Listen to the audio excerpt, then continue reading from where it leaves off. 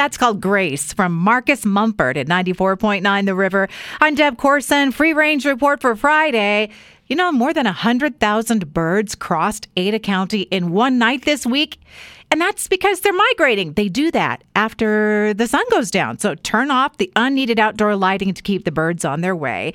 People were tweeting about a massive bolide last night over the Treasure Valley. And I had no idea what that was. And what that is a large meteor that you see exploding.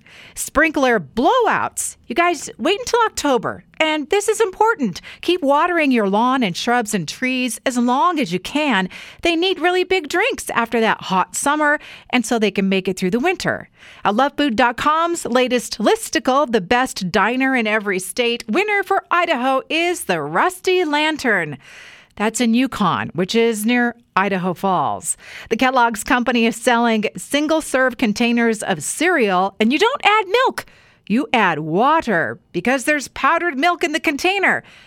A lot of people can't believe it took this long for that product to be invented. Panda Express has changed the recipe of the original orange chicken.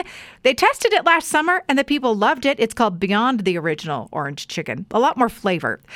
I got tricked by clickbait last night for Ritz pants because I thought the Ritz Cracker Company was selling clothing. Don't food companies do that all the time?